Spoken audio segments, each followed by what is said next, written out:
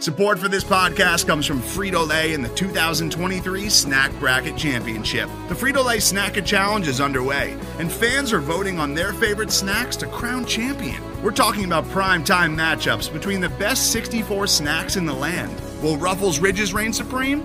Can Doritos defend their dynasty? Or will Smart Food use their smarts for a surprise upset? Only you can decide. Get in on all the action for a chance to win up to $1,000 or a year's worth of snacks. Let your snacks be heard. Just go to fritolaysnacket.sbnation.com to vote and enter for a chance to win. No purchase necessary. Sweepstakes ends April 3rd, 2023. Void where prohibited. Year's worth of snacks awarded in the form of 52 coupons, each good for one bag of chips. See official rules at fritolaysnacket.sbnation.com.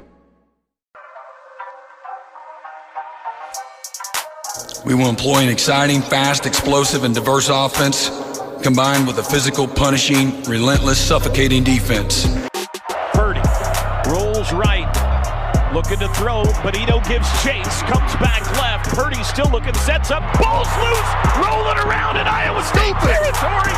Redmond picked it up. Redmond on the run. Redmond scores. Oh, mama! All right, guys, welcome to the Oklahoma Breakdown Podcast, brought to you guys by SB Nation's Crimson and Cream Machine. I'm your host today, Kamiar and Stephen, joined by Stephen Brown. Stephen, we are just fresh off of watching the USC Tulane game in which the Green Wave come away with a win over Lincoln Riley. They beat Tulane twice, one which is supposed to be in New Orleans, but there was a hurricane. But couldn't get past them that third time. Caleb Williams, the camera panned to him several times, kind of throwing a fit on the sideline. And that was it's been a good bowl season. Good bowl season, right? It's a good start to 2023. And just touching on the USC game, it's like all the concerns we had about Lincoln Riley and Benny Wiley all just showed up today. So it's a lot of vindication for Oklahoma fans.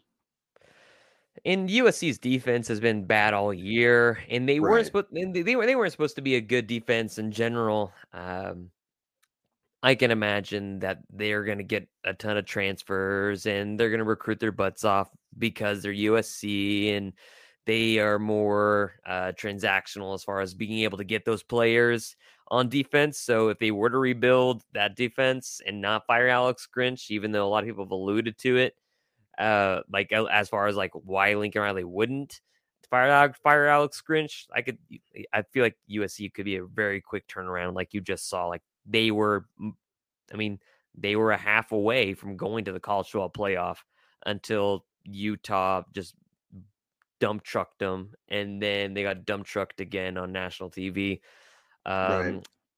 against Tulane. So that's just interesting. But anyways, enough about Lincoln Riley. Let's talk about some OU stuff. There's guys staying. The guys just announced this week. You got some bowl game talk, a little bit of that, some coaching stuff, some portal recruiting, and just some randoms. So let's go ahead and get started.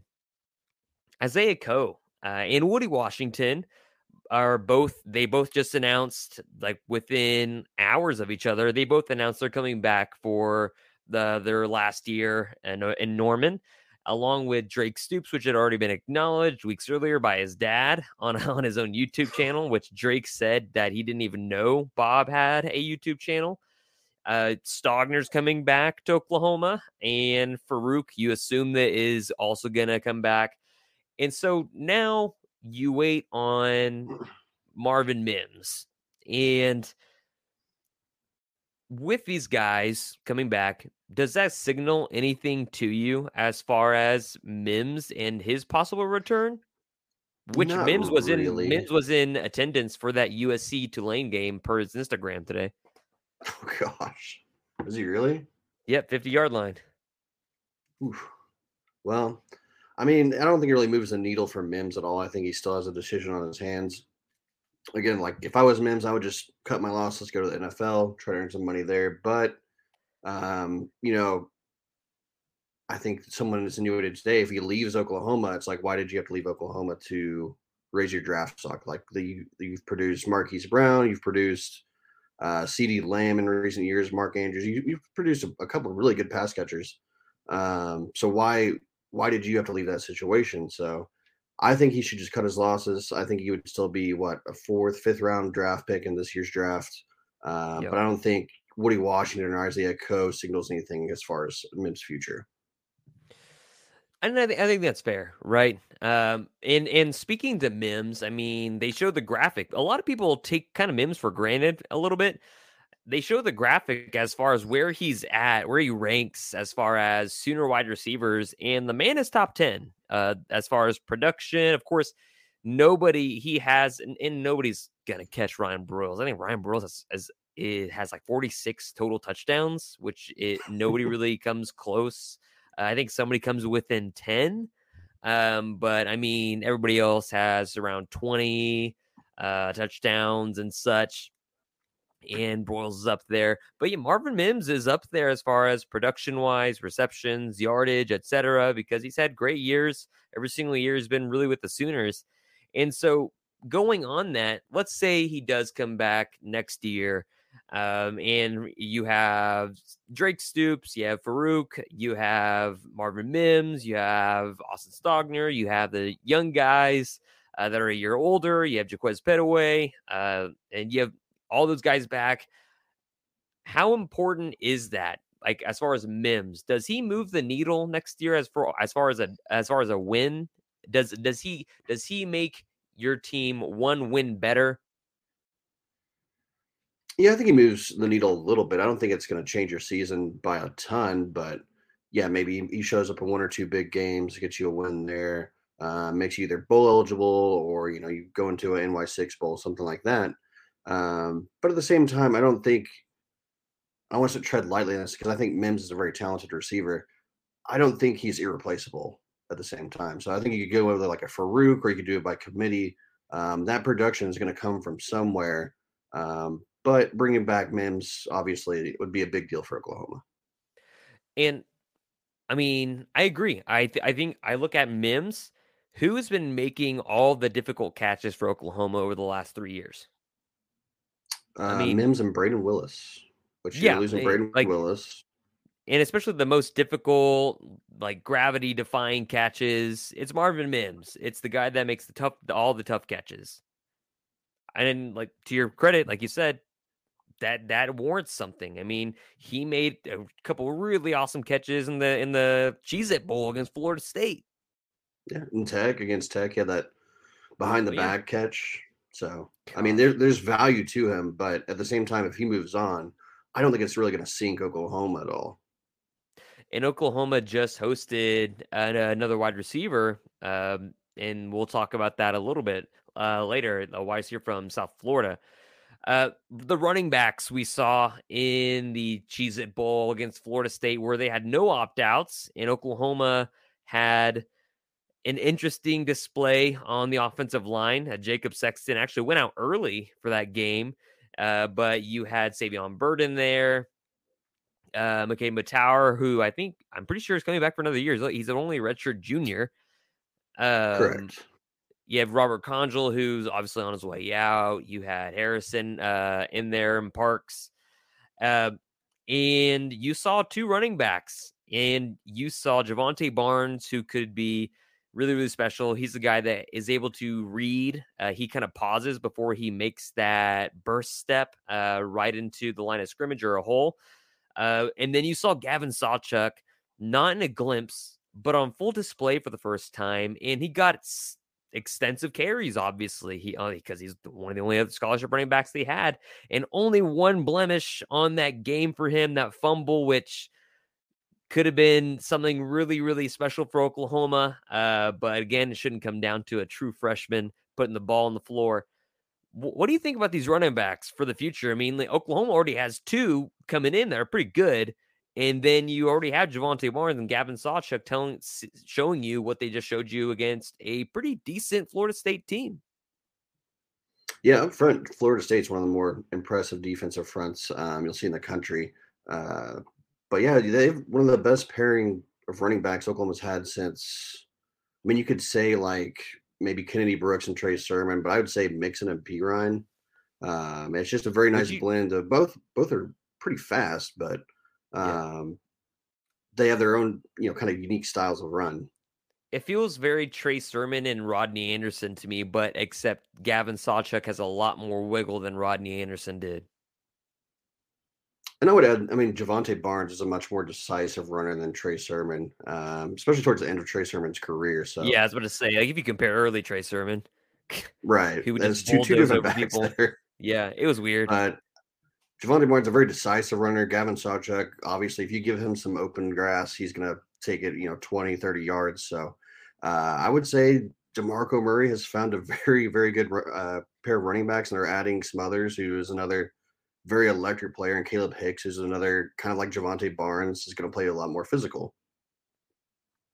And just for the future of the entire running back room, you go from having a lot of doubts, right? A lot of, like, you had all these running backs, then you get to Eric Gray and Marcus Major, and people are like, oh man, that running back room looks bad. And you're going to see Javante Barnes maybe the running back one by the end of the year. A lot of people thought that at the beginning of this football season that just ended for Oklahoma.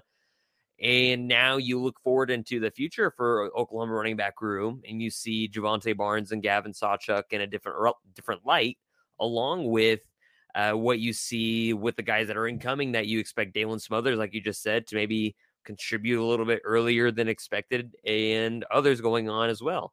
And so I think it speaks to DeMarco Murray, first of all, just like holding these two guys down while Lincoln Riley made his exit, holding these two guys down with their commitment and letter of intent that made it to Norman, and what he's bringing in as well. Like, I think DeMarco Murray is starting to get those notches on his belt and those stars in the running back room, and might require an elevated name change or description change of his job to get this man more cash, if you will.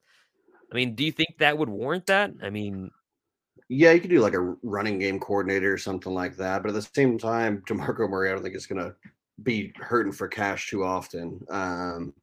Mostly it's trying to get him up the recruiting ladder, because I think he would eventually want to become an offensive coordinator, or, potentially a head coach, something like that. So I think the name is more valuable than the actual salary. I think that's fair, and because he's still marketable. Like, him and Jay Valai probably go work out together, and like, if him and Jay Valai show up to some recruit's door, like, yeah, we're the coaches for the Oklahoma staff. It's very hard to say no to guys that have real life, like, NFL experience in real life, and they are both still young and very in tune with that. And so, kind of pivoting towards, Jay Valai and the defensive side of things, Oklahoma had two recruiters, according to top 247, two top 15 recruiters. Both were defensive side, Jay Valai and Brandon Hall, just because of, the amount of work they did in the secondary. And so, looking at this defense, yeah, you saw mistakes in the bowl game. You saw the same mistakes that you typically saw with Oklahoma. And we'll talk about that a little bit later. But the defense in general, what is your general vibe aside from the defensive line? What is your general vibe as going into next year, knowing that Woody Washington's coming back and looking at the amount of people returning, along with the recruiting class that you're just now dumping in?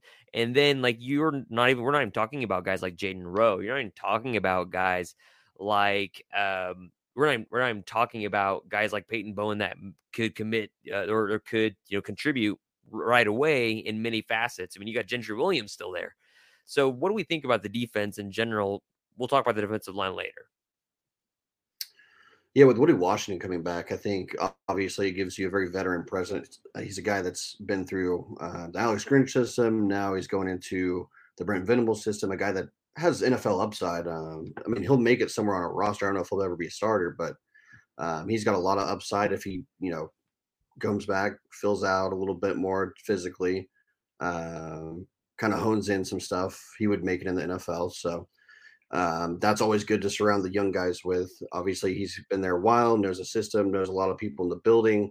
A lot of guys can look up to him. So you bring back Woody, you bring back Isaiah Coe, and I think you kind of Woody and Billy Bowman together to kind of build this back end of a leadership of the secondary.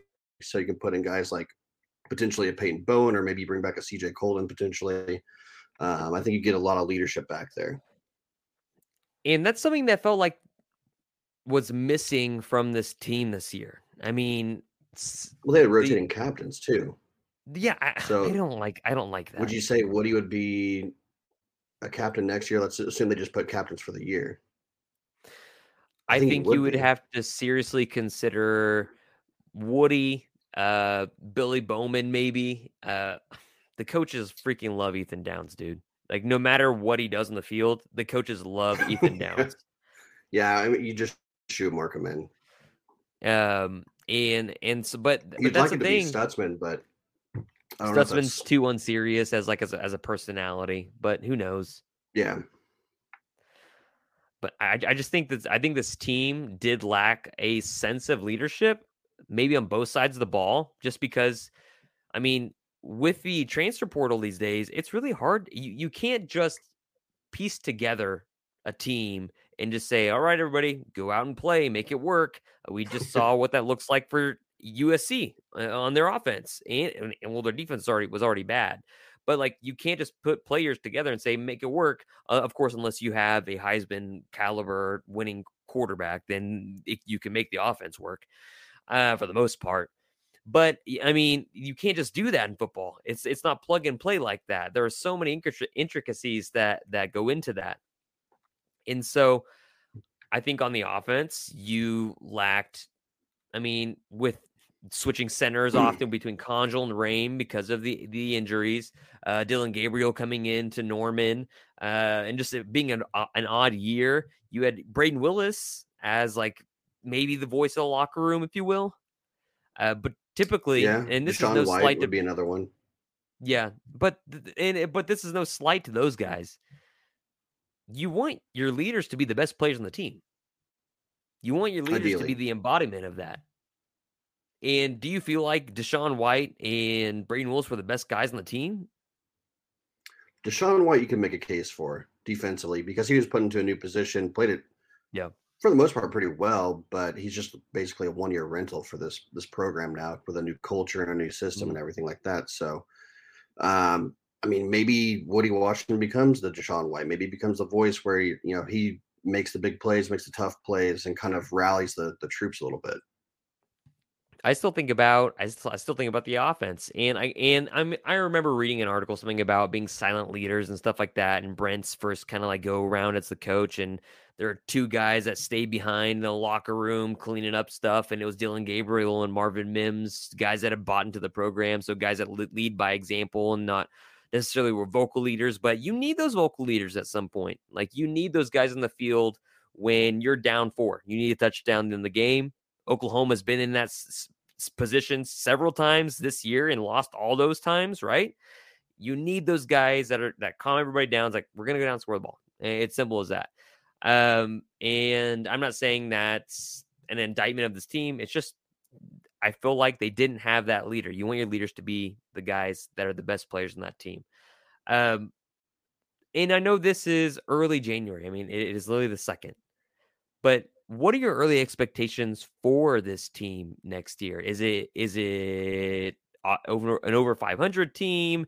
Is it a team that has a chance at the Big 12 title? Is it a team like, what do you like? It doesn't even have to be a record.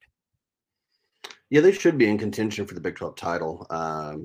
Obviously, they need to be very, very much above 500. I think if you look at this, maybe I think 8-5 would be the floor potentially for this team, or 9-4, something like that. So I think they could definitely make the Big 12 title. It's gonna be tough because you don't have some proven playmakers defensively. Like, you just don't have that impact guy. So does that person emerge over the offseason or early next year? Potentially, but right now in January, there's not someone where he's like, yeah, that's a dude on defense. He's gonna be trouble for everybody in the Big 12. But do you think PJ Adebawore could come in and start wrecking offensive lines on the edge as an impact guy immediately? He would definitely be in the rotation. Obviously, he's got to learn a lot more X's and O's, being a guy that's only played football for just 2 seasons. Yep. And there's always going to be some growing pains with true freshmen. Like you're going to have to put them through the weight program early and often and just hope they can develop early. Some guys are late bloomers. Hopefully, PJ Adebare gets in there. Believe he's a early enrollee and, puts on 5-10 pounds over the offseason. I just think the team my early expectation is fewer penalties that you shoot yourself in the foot, but at the same time, just further growth into the systems in which they are beholden to on offense and defense. The offense is not something that is complicated to understand, but the rhythm of it is something that is hard to nail down, especially if you're piecing an offense together as the year goes on. Especially when you have guys in and out of the lineup and when your offensive line is disheveled and you have a different center every other week. I think that's an issue, especially when you're going really quick every snap. I mean, of course you're going to have false starts. Yeah, you're going to have a lot of them, especially when you have guys that are getting injured on the offensive line and you have guys that are constantly playing center differently. So I think there's something to say there. And then I expect that to be cleaned up a little bit. I don't expect it to be cleaned up completely. I expect guys like Nate Anderson and Jacob Sexton to be a lot better and have legitimate chances for next year because that offensive line is in a position where I feel like they could actually be pretty okay next year at the beginning of the year and not in the middle of the year and go from there. Defensively, it's a little bit different, right? I mean, when I say because this is my issue with people right now, and tell me if this is too much of a take. People want to say because I say all these things like it's give it time. People say, well, so and so did it at Oregon, and so did it over there, and so did it over there. And it's like or Dan Lanning in Oregon, and some other guy did it. Lincoln Riley did it at USC. And ignore the entire context of that used to be a thing, like often because players didn't have the transfer portal where they could go and just play anywhere.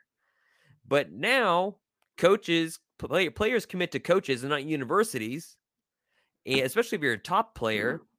And so it shifts the game around a little bit. And so it's going to take a little bit of time, especially once one coach exits.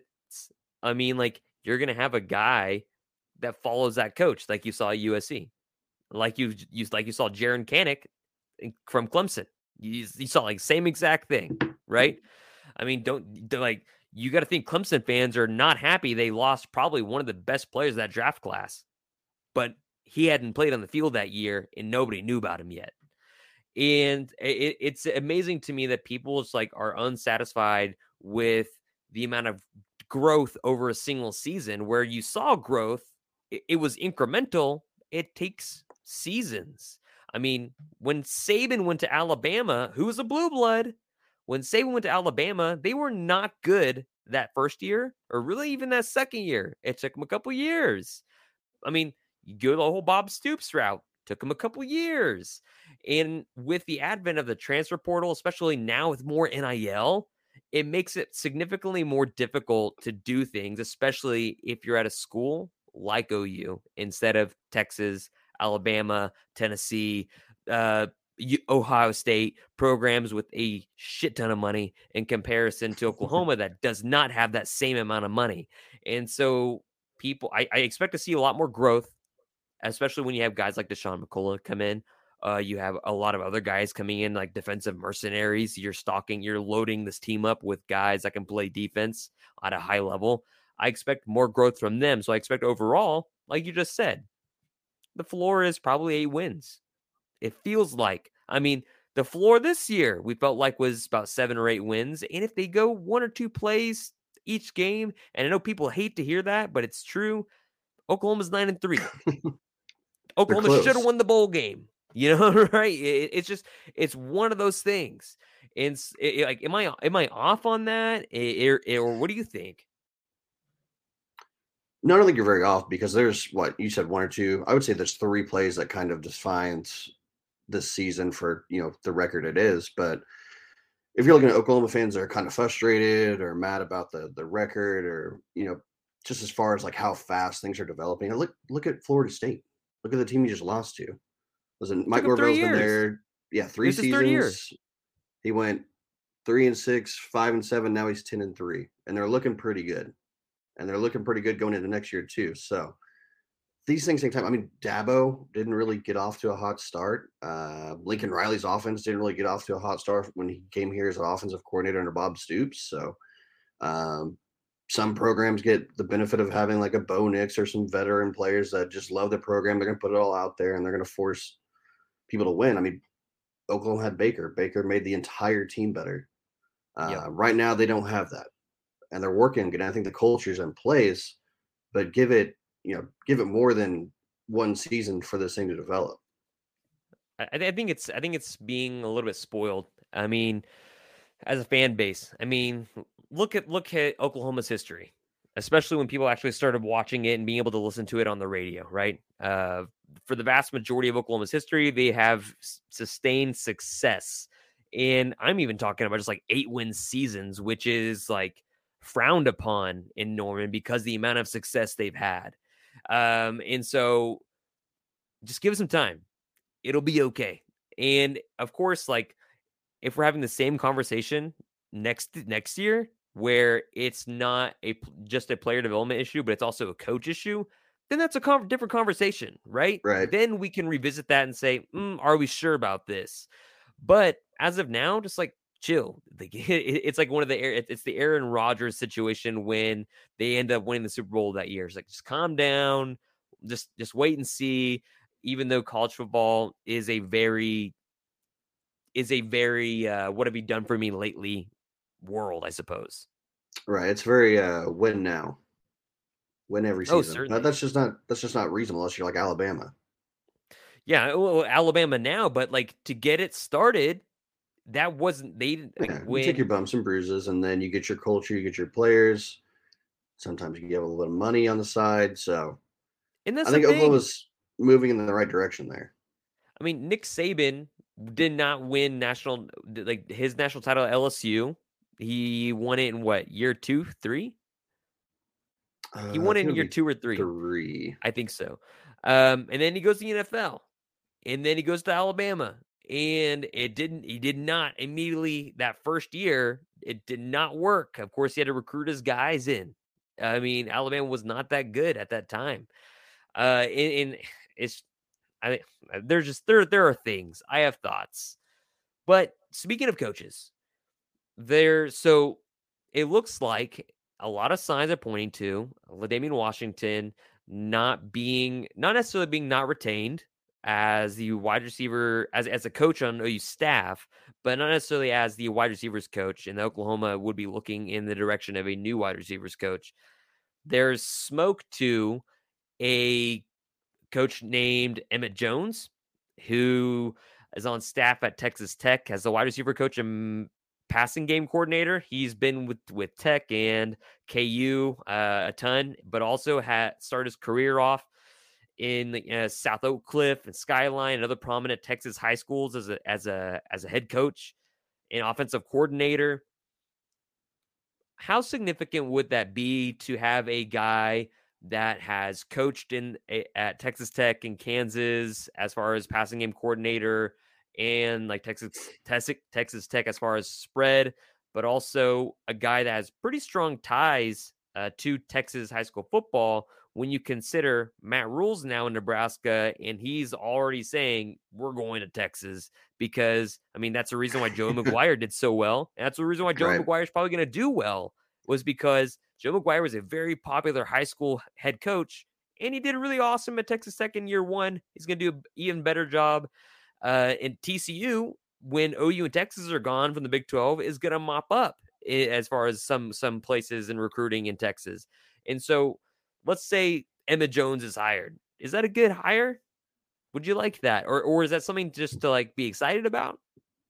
No, you already brought up what I was going to say with Joey McGuire. I haven't really looked into Emmett Jones a ton. I know he recruited one of my favorite prospects, Eric Uzakama, that went to Texas Tech. He was a very good wide receiver. But having those relationships and knowing, who can I talk to? What do you think about this kid? And then you can also, vice versa. Coaches can go to him and say, hey, you should really take a look at so and so. He's just a sophomore, but we think he's going to be really, really good down the road. So there's some conversations to be had there. But obviously, a lot of these programs are going towards having a guy that has a lot of high school relationships and prime places where they're recruiting. When that's for Oklahoma, that's Texas. And that's something that is very underrated, it feels like, when thinking about coaching and recruiting in general, is it's not the idea, because I think a lot of people or people that follow recruiting casually, if you will, I think a lot of people would think that it's just coaches going into in-homes with families, meeting mom and dad or whoever's there, and recruiting the kid. And that's true. But another part of that is the coaching staff having a relationship with certain high schools and high school coaches as well. There's no doubt about it that Oklahoma has strong ties to Katy, Texas, and Katy High School. That's very important to acknowledge. And Oklahoma, they have strong ties to other high schools and guys that vibe with them very well. I mean, that's just simple. And so to have guys that would recruit the Tulsa area, to have guys that would recruit the DFW area pretty well, in Allen, Texas, and all those suburbs of DFW, that's really important. And people need to acknowledge that as an importance. Talking about other coaches, Ted Roof. So do we raise the roof? Do we or my house, when I first bought it, there was a hailstorm and we said, hey, we'll buy the house if you replace the roof. Do we replace the roof? What happens? Because I actually got a question the other day. Somebody said they still don't understand why Roof was even accompanied by Venables, and I kind of just gave the good old, like, it feels like a Ruffin Lincoln situation where you need a guy there, but I don't know at the same time because Venables is not as young. What do you think about the whole Roof saga and him staying, him being here, and if he gets replaced or not? Yeah, this is where you have to be careful when you talk about like Emmett Jones and having those relationships to a state. So for Emmett Jones, it's Texas. Ted Roof is Georgia. Mm-hmm. Ted Roof knows Georgia really well. Obviously, Oklahoma's not going to win a lot of major recruiting battles in the state of Georgia, with Georgia's pretty much going on to another national championship here. So that's where you kind of have to cut your losses. Ted Roof, obviously, nice guy, maybe not the best coach for your program. At the same time, maybe the market just wasn't there for Oklahoma, so they had to get a guy. But also they want to show that they can pay, 5 years down the line, we're going to make a good defensive coordinator with $1.2 million. I think that's what Ted Roof makes right now. So some of it was maybe they find a guy that's not going to be a long term, but they can show how much money they're willing to spend for the right guy. I was thinking about this the other day. Do you think if Beamer had still been on staff when the whole Lincoln stuff was going down, when he was going to USC, Castiglione would have offered the job to Shane Beamer? I think there were some conversations about that because he was basically, was he associate head coach Yeah, he was like or associate head coach, and something like that? he put like all the game plans together with Link. Yeah, I think there were some conversations behind the scenes. Obviously, that doesn't matter now because he's in South Carolina, Right. but Good I for him think there too, was. having that success. Oh yeah, I mean they're just really fun to watch. Even Spencer Rattler having a nice little redemption story there. So Yeah. I think there were some conversations or maybe some blueprints they were kind of working on and say, hey, maybe Lincoln jumps in the NFL. They didn't really know about USC at the time, but if that happens, you're our guy. Yeah. I mean, it's hard. It's hard to deny. I mean, everybody knew how important he was when he was with OU, and then you saw the importance of when he left OU to go to South Carolina, and the success that he's had in such a short amount of time. Again, that first year they barely made a bowl game, in which South Carolina should be making a bowl game every year, despite the fact that they're in the SEC, and they're improving and they're becoming a team that's like formidable, that is that you can respect. They are losing a bunch of guys, though. They are losing. That's my only worry about Shane Beamer. They're losing a lot of talent on that roster. Yeah, well, the portal exists, right? There was like over 1,200 people in on Christmas night. Yeah, but they're on the opposite end of the portal because I think they lost 2 or 3 tight ends, obviously Stogner, and then they had Jaheim Bell, and then they lost their starting running back and someone else, I believe. So yeah, turns out replacing the offensive coordinator and coaching changes, kids they go different places. Makes sense. But what would you say to folks that are ready to fire this entire staff after the season? I mean, like I kind of just went on a tirade about it. What would you say? it's just not warranted because there is progress. This team is better in a lot of ways. Obviously, the record's not going to reflect it, and that record also reflects that they have a lot of work to do. But you look at the culture, you look at some of the players they're bringing in. Physically they look better. They're more physical up front. There's a lot of progress that was made from late November to the point we're at now. Yeah.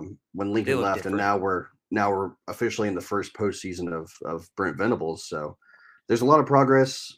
If these problems persist into next season, obviously there's some red flags we're gonna have to address there. But overall, I don't really think this thing's going backwards. I think they took their bumps and bruises this season, and they're gonna learn from it. And that's both with players and coaches, and we'll just go from there. So I don't think there's any reason to act too harshly in this situation. And that doesn't mean that we're not saying that there isn't room for critique, right? Right. I mean, Brent Venables has got to be better as a game manager. Yeah. And several coaches have to get their offensive line needs to get together earlier in the season. Obviously, the run blocking was pretty good, but the pass blocking just wasn't there. So Bill Beambo still has a lot of work to do there. Ted Roof, or whoever you want to say, he's controlling the defense. Obviously, Levy, play calling, yada yada, tempo. So there's a lot of things you can learn from the season. Yeah, it's this is not to say that, like, hey, stop, just calm down. Everything will be okay. Everything's fine. Of course, we can all acknowledge things are not the best, and then we can critique those things like we have been. But at the same time, you can also acknowledge that they're, like Stephen, you just said and alluded to, this team started to trend a little bit more differently as the season went on, especially later when Dylan Gabriel was on the other side of October. The team felt a little bit different as far as just them making small incremental gains, and we'll see what happens over the next course of the season. So with that said, in the 2023 season, what unit do you expect to see more growth out of as far as week 1? Are we excluding the defensive line, since that's the number one answer for pretty much anything? Yeah, I mean, like, with what the defensive line's coming back with, and with what what the defensive line is going to have, you can include the defensive line, sure. Well, we'll just say defensive line just to cover it. Obviously, we'll say who's coming in, who might be coming in a little bit, but I think there's some growth towards the end of the season. Obviously, Ethan Downs even started playing a little bit better, even though he pretty much the punching bag for the fan base at the moment. So kind of surprised me. Those Chavis is doing a pretty good job developing his guys. So I think the defensive line, you'll see them be more dominant, especially in the beginning of the season where they're not playing too much competitive football. So the other thing is linebackers. Linebackers kind of just went everywhere towards the middle of the season. Like Denny Stutzman was just not that good. Let's just be honest. Like he was just out of position, over pursuing, not in his gap, that kind of thing. So you'll have an off season to go over film, look at it, and make those corrections. I think they'll come back and they'll play pretty good there.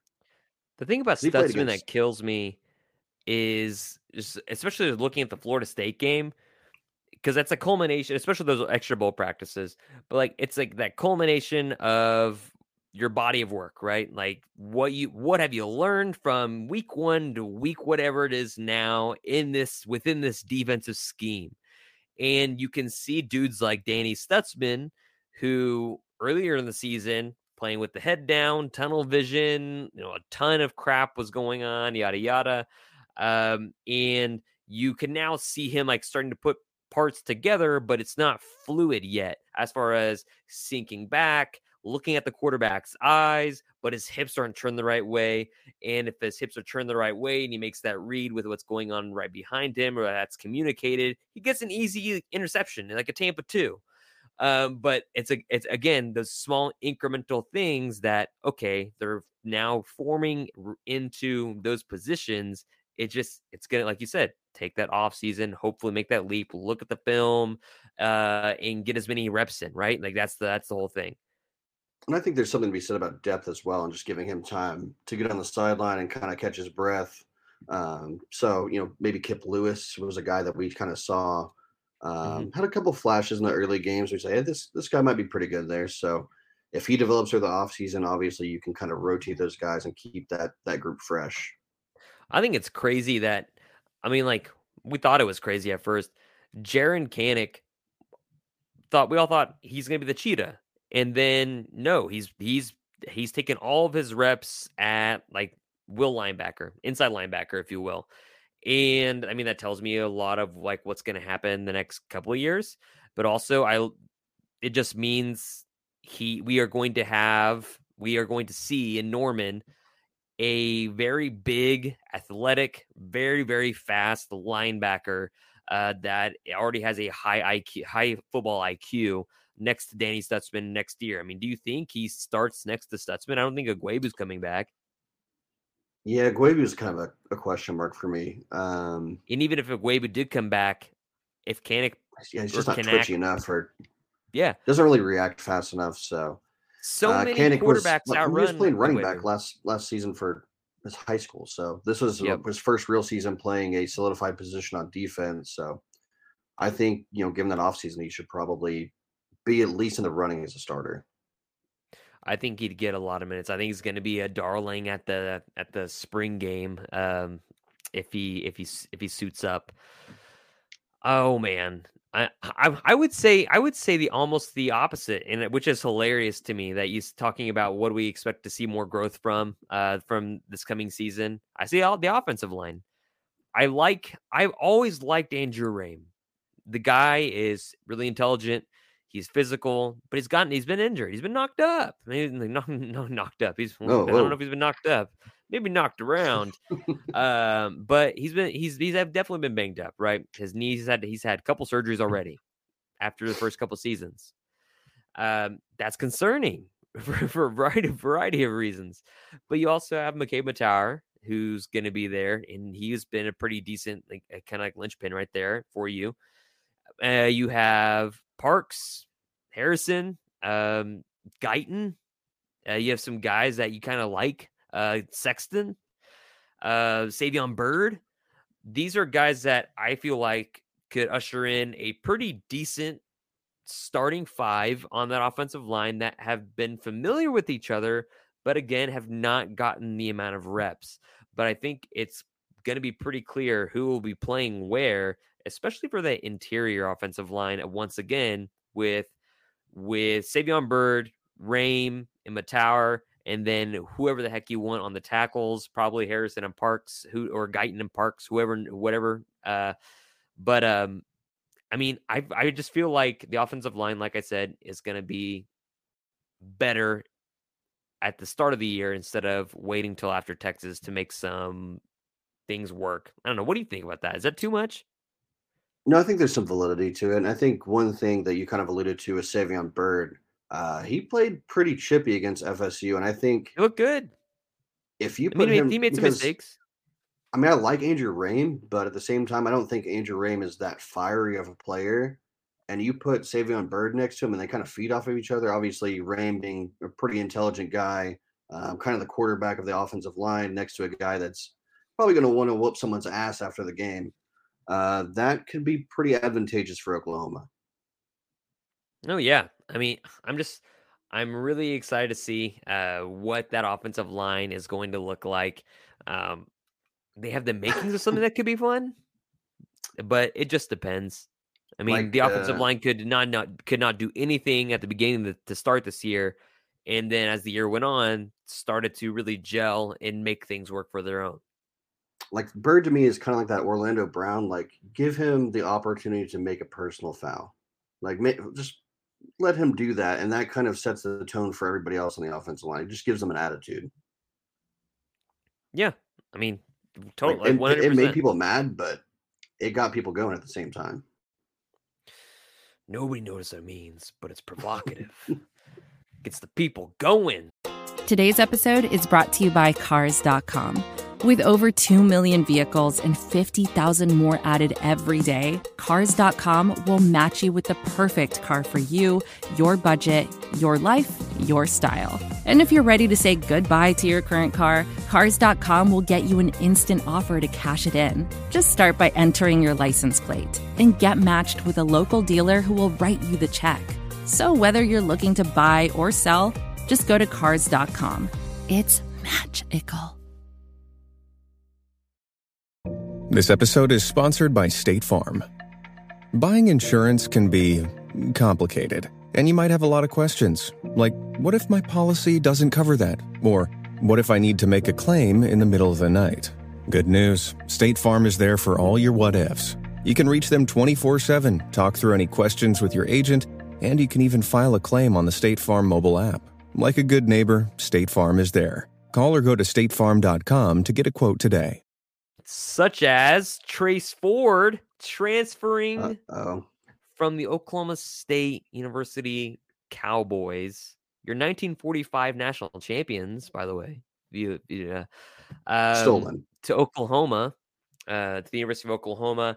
And of course, like, we've known about that for a minute, that he had committed to the coaching staff. And I remember tweeting out the cryptic, "Oh, he's going to get booed in Stillwater. It's going to be so bad." And as soon as he made his announcement, it got bad really, really, really fast. And he's another addition to that defensive line room, which could be good if his knee holds up. What does Trace Ford mean to this pass rush as well? Because he is an edge rusher. He is a pass rusher. He's not an inside guy for any means, I don't think. I mean, they've been lacking a guy that's just physically different. And if Trace Ford is healthy and his knee's healthy, he's going to be a very impactful player. I think he's going to probably have to swap positions with Ethan Downs, but obviously a guy that can go through a tackle, can go around a tackle, very physical, very violent. So he's a guy that would be a tone setter for Oklahoma's defensive line, assuming he stays healthy all year round. But at the same time, obviously, we talked to some people, and the decision with Trace Ford came down to who can kind of develop him into an NFL player. And that came down to OU and USC, ironically. And him picking Oklahoma, despite being the in-state rival, says a lot of how kind of that caliber of player sees Brent Venables. And Todd Bates, right? And fresh off his visit from USC, I mean, like, he tweets out, and my recruitment is done. And then he goes radio silent for like 10 days.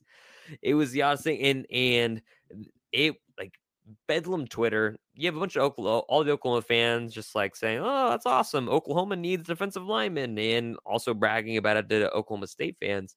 And then you had Oklahoma State fans that were unhappy with it. As far as wishing he would get AIDS. I saw on a message board, which I was gonna do a message board meltdown, but then there was I even texted Jack. I was like, should we continue with this? Because some of these seem more like threats than anything. And it was bad. Like, that's what makes college football special. Is grown men posting threats against 18 to 21-year-olds. And he had good Doug Gottlieb, friend of the pod, who told him to never wear those colors again and to take the O off of his Letterman's jacket, even though if he got one at OU, it'd be still the same thing, just different colors. I miss Doug. Yeah, Doug is hopefully he's doing better though. Yeah, that knee. It was his knee, right? Yeah, I think he said it was ACL. or something like that. For those that are listening, Doug, we hosted Doug on the podcast not long after Oklahoma and Texas announced they're going to the SEC, and he said to fuck Oklahoma and fuck OU. No, he doesn't want to play Bedlam after Oklahoma jumps to the SEC, but was very, very, very dedicated to Trace Ford and just speaking his mind and his thoughts on his decision to go to another university, which I said a while back, hey, if OU or Texas gets a prominent player from another team, like, because if OU or Texas loses a player and they go to Iowa State, they go to Oklahoma State, they go to Kansas State, nobody cares. Oh, good for that team. Right. If they take a prominent player like USC, like Lincoln Riley does with Mari Williams, Caleb Williams, and highly rated recruits, people are going to be pissed. And that's exactly what happened. And Doug was very pissed for something that he did not care about, apparently. But he mentioned the painkillers, but I mean, I understand. He just I want some. I want to be there with Doug. Who's this guy? But speaking about the defensive line in general, so who's Oklahoma have on the interior, right? I'm not really worried about the edges because I feel like Oklahoma has plenty of guys that can play that edge position and guys that they like that to play the edge position. And with R. Mason Thomas, you're going to have Deshaun McCullough, who's going to play, I think, everywhere. I think this guy's going to be everywhere. And you're going to you have a variety of guys that can play those positions. For guys that are in the interior, you've got Coe, Gilliam, Halton, Notre Dame transfer, Jacob Lacey. Oklahoma's kind of tied to Bothroyd from Wake Forest. You've heard stuff from Silver from North Carolina, Sears from Texas State. Is there any good news in the front for Oklahoma on the interior? Because on the guys on the edges, I'm not worried about. And should I be worried about those guys? Edges, no. I think they're pretty solid on the edge, at least depth wise. Like, so how many guys does Oklahoma need then on the interior? If these are the guys you're rocking with right now, you've got Coe, Gilliam, Halton, and Lacey, and you are talking to Sears and Bothroyd right now. 2 to 3, depending on the other name that may or may not transfer, something like that. So, yeah, I would say at least 2, minimum 2. And Davin Sears, I think, tweeted out like maybe an hour ago that he was going to take a visit to Oklahoma. I believe on the 4th or something Wednesday, like the 4th, yeah. So we'll see if Oklahoma can kind of shore things up there. I think he'll probably take a couple more visits. So the thing with Oklahoma is they didn't really have visits at the time because of how the NCAA is structured. You lose 14 players, you don't get 14 official visits back. So it's kind of hard for them to work around that a little bit. But I think they have it figured out. Sears is obviously a name that's coming in this week. And then you kind of look at maybe a guy that's been rumored in Keyshawn Silver. And we'll see, with the playoff game and the national championship, once that ends, does Oklahoma find another guy in the portal? Because there's always the rumor out there that they're kind of waiting on a name or two to pop. So I would say give it at least one more week and we'll kind of narrow it down from there. And there's always another little transfer thing after all the bowl games are over and then after the spring game's over. So it's not going to end this week. For those that are listening to the podcast, the University of Oklahoma's actual school session, as far as class and getting in session, starts, I believe, on the 16th, 17th. So you're about 2 weeks away from understanding who's going to end up where. Because, I mean, Dylan Gabriel was a last-second thing. So these things can drag out, and especially if a coach gets fired, if a coach gets poached by the NFL after bowl games, anything is possible.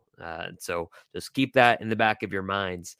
And so speaking of guys coming and going, because I think that, Coe played a ton of snaps this year. I was very surprised by that, and he played some pretty good snaps. And so I was happy that he was coming back.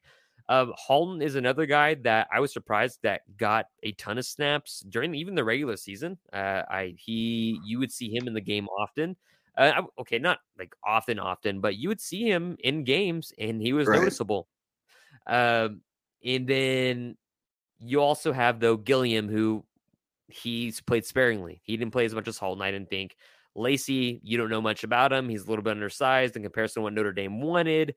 Oklahoma obviously is looking at other guys. You want maybe other guys to bulk up from the ends to play on the inside. I don't know what they're after. But I mean, Oklahoma clearly needs at least 1 to 2 more transfers, or could just straight up go the whole like route where they go 4-2-5, but only have 3 defensive linemen. I mean, Brent's done that at Clemson because of the amount of defensive linemen they did not have because of the draft and transfers. They could be apt to do it again. And so, but talking about transfers, because other people are discussing the idea of Dylan Gabriel transferring and not necessarily going to the NFL, because Dylan Gabriel has 2 years left of eligibility. Now, if he transfers, does he have to sit a year out? I don't think so. Even if the rule's there, I'm sure you could petition it because the NCAA is very, very weak at the moment. So yeah, they're pretty flumpy about it. Pretty sure and they would just find a way to make him play. Because this is what I was thinking. There's that narrative of Dylan Gabriel coming back to play or not, and I was thinking, well, obviously he's not NFL ready. I don't think anybody in Oklahoma thinks he's NFL ready. I don't think Dylan Gabriel thinks he's NFL ready. Do you think he's NFL ready? No, not at all. Not even close. Like, do you think he would get drafted this year? After this year, I mean, he may get drafted because his stats are cool, right? Right. But quarterbacks always find a way to get drafted. So, like, if it's pure stats, it would be a late round, but yeah, 6th round, and 5th round, something like that. Who knows? And that's the thing, right? Chad Kelly got drafted. I'm pretty sure. If he could, yeah, he did. If he comes back and work and has his footwork just really, really, really awesome and on par, he could have a really explosive year next year. But I don't think he is an NFL draftee right now, which to me would suggest that if he were to move, it would be a transfer and not going to the NFL. And so I was thinking, okay, what motive would he be given to transfer? Which I was thinking, and of course, with other conversations, the idea of Jackson Arnold, if Oklahoma and Texas do leave the Big 12 after this incoming season and go to the SEC, maybe you don't want Jackson Arnold's first starts to be against, you got your non-cons, and then you have maybe at Auburn or at some place in the SEC. Maybe that's not what you want. You would want him having a season under his belt.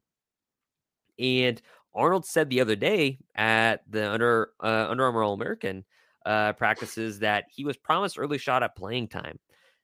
Do you think that's the fork in the road as far as Dylan Gabriel is? Jackson Arnold is a very talented individual, and he could replace a Dylan Gabriel if needed and be Spencer Rattler, if you will, by injury, or if he just isn't doing it well enough and Arnold comes in and takes his spot. Is that something, or am I reading too much into that?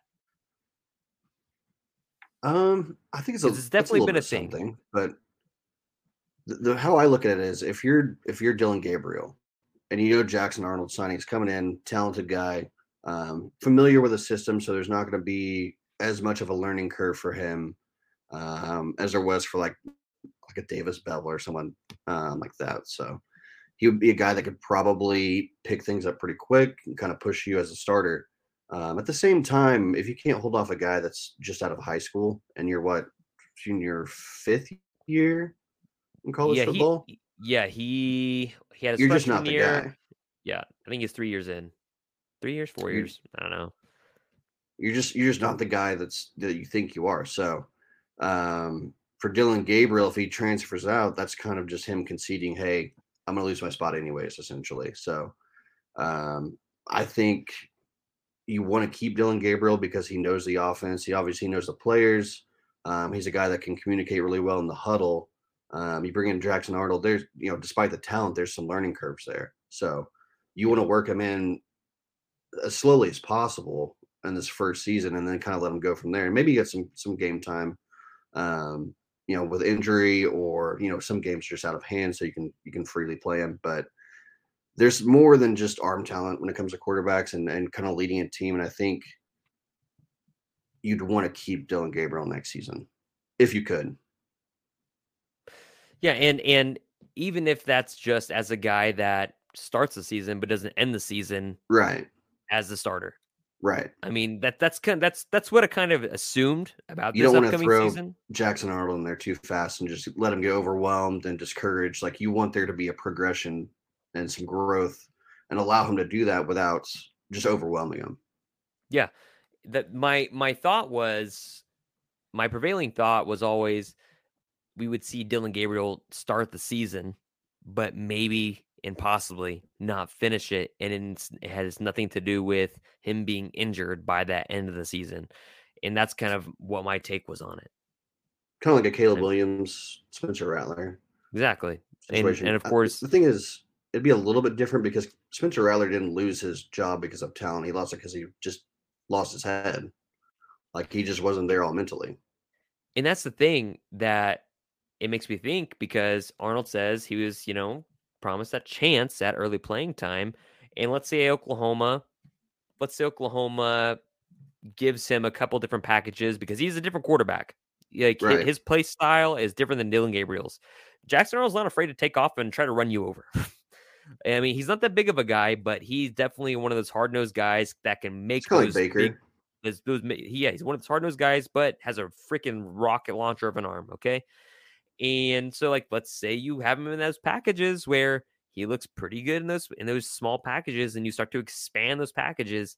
It reminds me of that whole situation, right? Where the packages that they put him in are grow more and more and more. And by that time, you might have a bad performance by Dick Gabriel, and you say, you know what? Second half, this guy's staying in. And that's what it was like during the Rattler Williams stuff. And so it wouldn't surprise me to see that happen. But we talked about other transfers. Are there other guys that Oklahoma maybe might be in on? There was a defensive back from Clemson at one point that Oklahoma was circling around. I think he had some legal troubles. Ooh. You're talking about Fred Davis or whatever, Fred, whoever. Mm-hmm. Yeah, I think he was I'm pretty sure he hit like a mailman with his car or something like that. So there's some legal tie-ups. I think Oklahoma just didn't want to get involved there. Can't do that with a federal employee. Yeah, because, I mean, you don't want to have, court hearings or whatever you got to do in the middle of the season. So Oklahoma just said, thanks, but no thanks kind of thing. And like Oklahoma finally has depth in the defensive backfield and quality depth from linebacker all the way back to safety. And we thought maybe a running back, but at this point, after watching those two, I don't think you really need a running back at this point in the season. I guess you can reevaluate after the spring game, but I think you look at what Schmidt is going to be able to do with Javonte Barnes and Gavin Sawchuk for one more offseason, and then what he's going to be able to do for guys like Dalen Smothers, who's coming in early. I think Caleb Hicks is early too. I believe so. He was at the bull practice. Hicks was. So Smothers definitely is early, I believe, and it's going to be it's Oklahoma. You're going to have good running backs. That's just the case. All right, we got to talk about playoffs. This has been the most entertaining playoffs. This has been the most entertaining college football playoff we have seen to date for both games. They were both high-scoring games.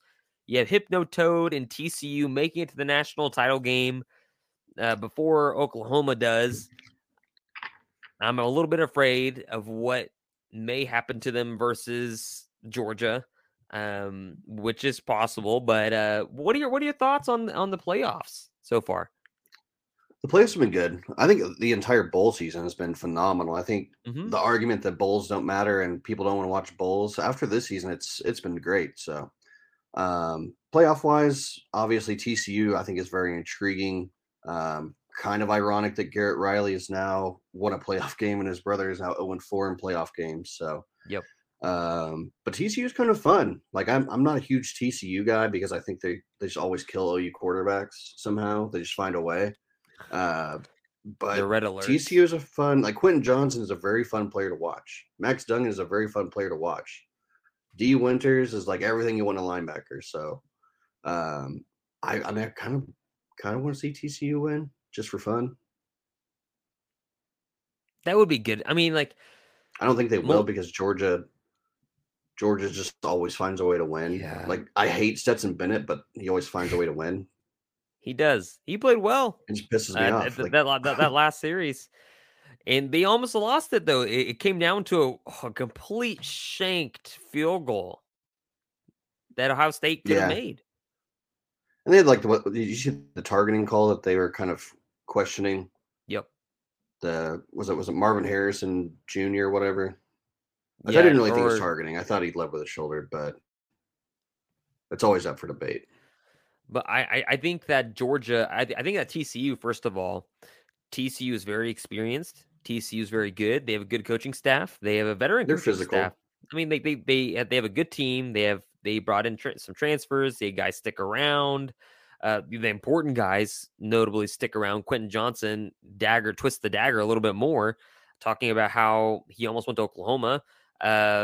Stetson Bennett twisted dagger even more, talking about how that game was probably more exciting than the 2017 Rose Bowl. FU Stetson Bennett.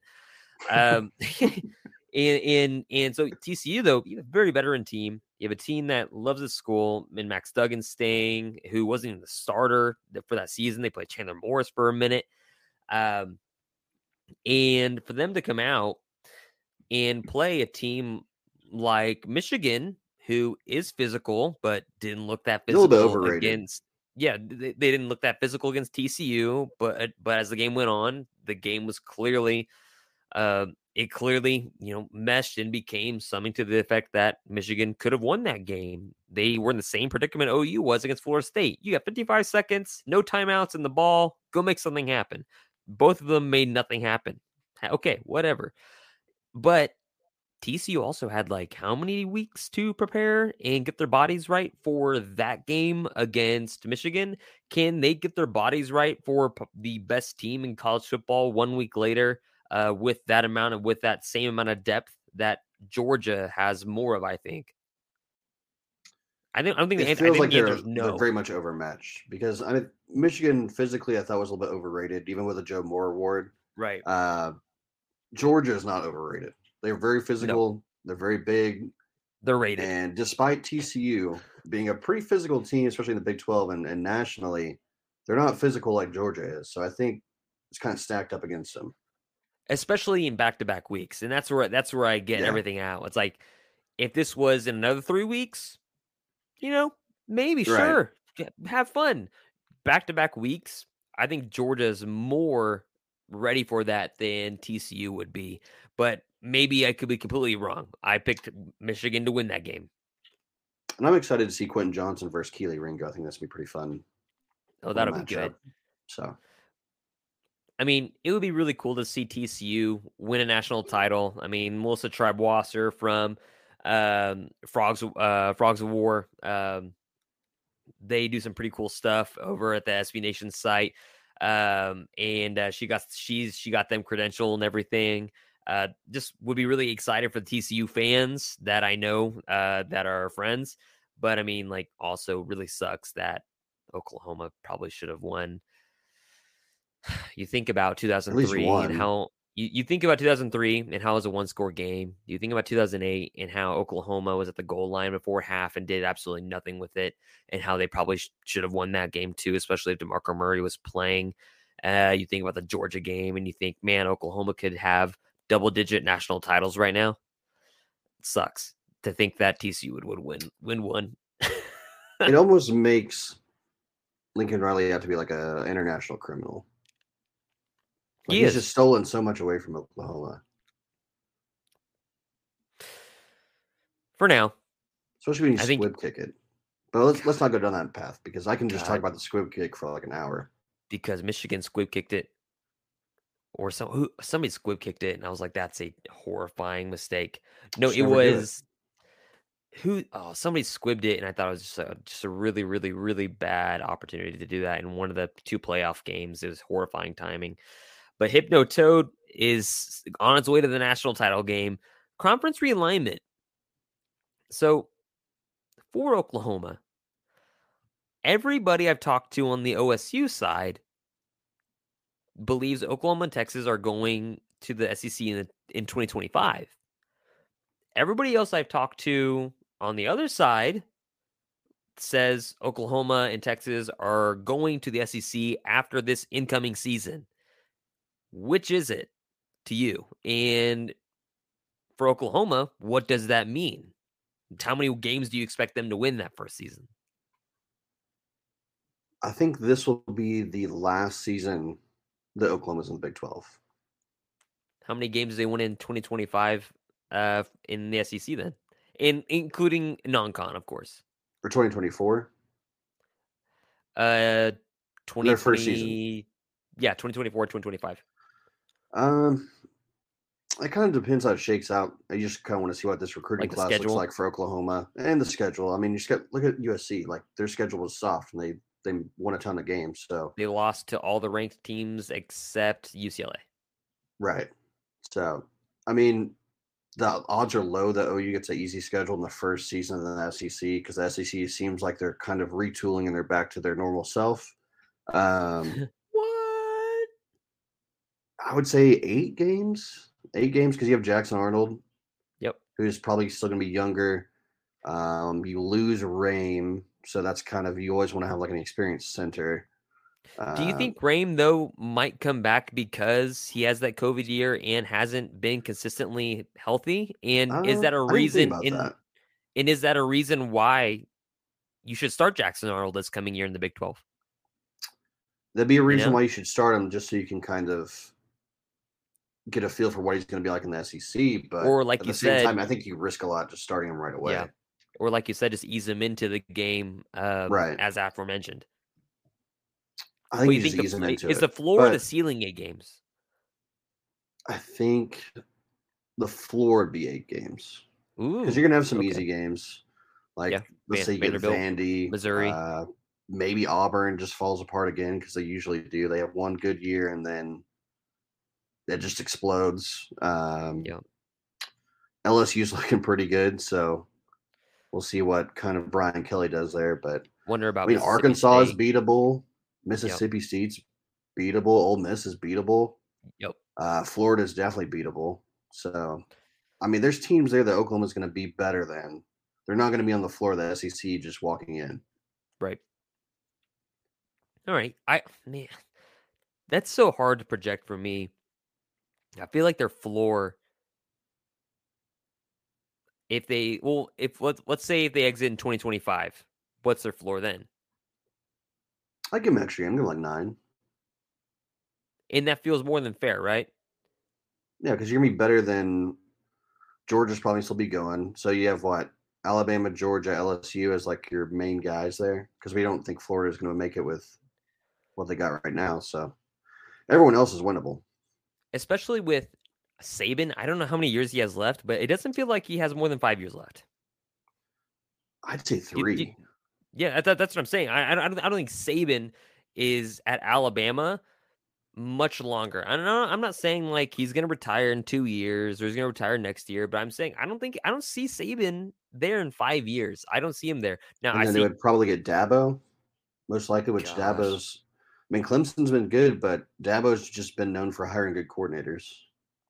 Kirby Smart's going to be at Georgia for a minute as long as that success continues. LSU doesn't really need a head coach. Well, they need a competent person there, but I mean, Ed O is there, and he had a generational everything. So, I mean, they can run themselves. They can run themselves as long as everything goes to plan. But LSU will always be a hotbed. And so it'll be Oklahoma, clawing tooth and nail, right? Like 4 recruits, Tennessee up and coming again. So like that's exciting to see, especially with Josh Heupel at the helm there. And that's really cool. I mean, good for Josh. I thought when he went to Tennessee, I was like, this dude is going to get cremated. Yeah, it's going to be bad. And yeah, sure. Those first couple years, not that great. Makes sense, especially with, the issues with the NCAA. But it's cool to see them have that amount of success now, and him as a head man in a Power 5 school such as Tennessee, and, being a couple games away from actually going or being one game away, realistically, away from the college football playoff. It's just so intriguing and so cool to see that. But Oklahoma, I think if they exited for after next year, I think their floor is 7 games, maybe even Okay. 6, because because it depends on what you do with Jackson Arnold, right?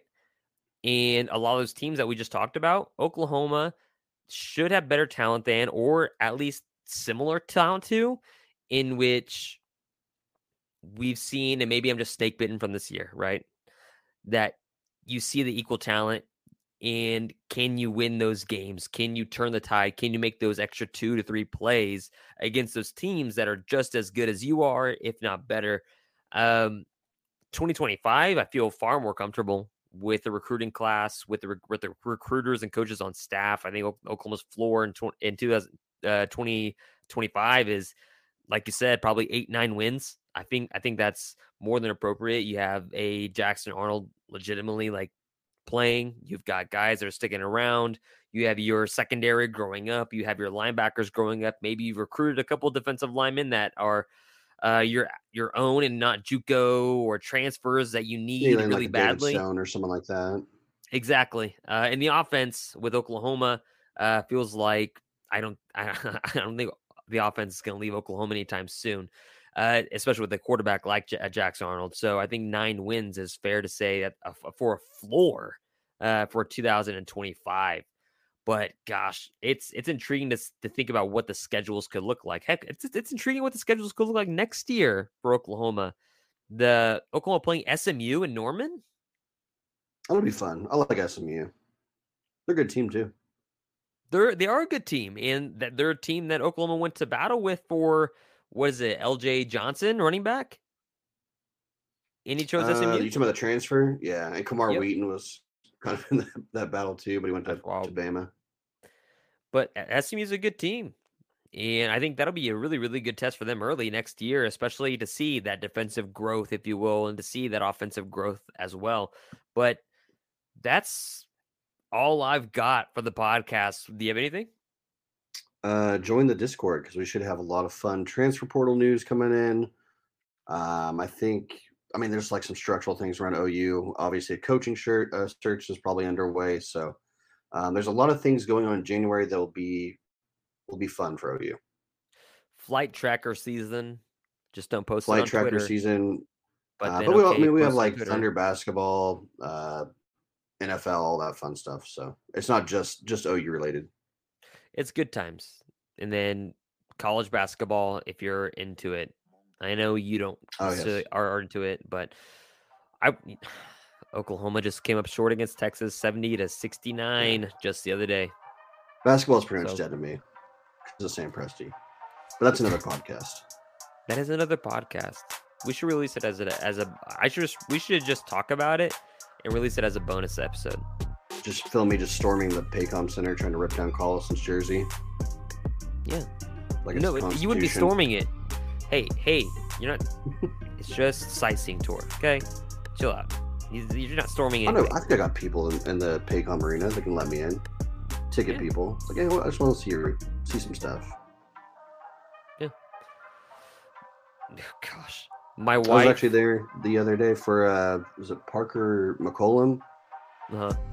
Yeah. Down to the OU Medicine Suite. Nice. Drinks were not paid for. Oh, that's garbage. That's cheap. That's garbage. I think it was a mistake on the arena. I don't think it was. I could get you on a podcast with Sam Presti. Maybe my wife is on first name basis with Sam. Well, I know where Sam gets his suit, so I'll just meet him at the door. Just try to find confront him. Just try to. Sam, we got to talk or fight. Well, he's gonna talk. Probably. He's really nice hair. He does have really nice hair. Sharp-looking guy. He just hates basketball like I do. And that's okay. That's okay. But I think we're gonna end the podcast here before it goes down a dark route about Sam Presti and the Thunder. But hey, everybody, thank you for listening to the podcast. We're in a new year. We are gonna adventure into an off season in which we, like Stephen just said, join the Discord, recruiting news, portal news, coaching news. Those things will happen. We'll have podcasts. We'll link up guests and reach out to other guys that you will definitely want to hear from. Go ahead and check out crimsonandcrewmachine.com every day. There's stuff that is quality being posted. You can follow us on Twitter. You can, if you're on the YouTube stream or Twitter stream, whatever, you can see it right here. I'm Kamiar Merabian at KMerabian CCM. You can follow Stephen at OU Update SB. You can follow CC Machine at CC Machine. You can follow Chisholm Holland at Chisholm Holland. And thanks, guys, for supporting the podcast. And we'll check you guys later.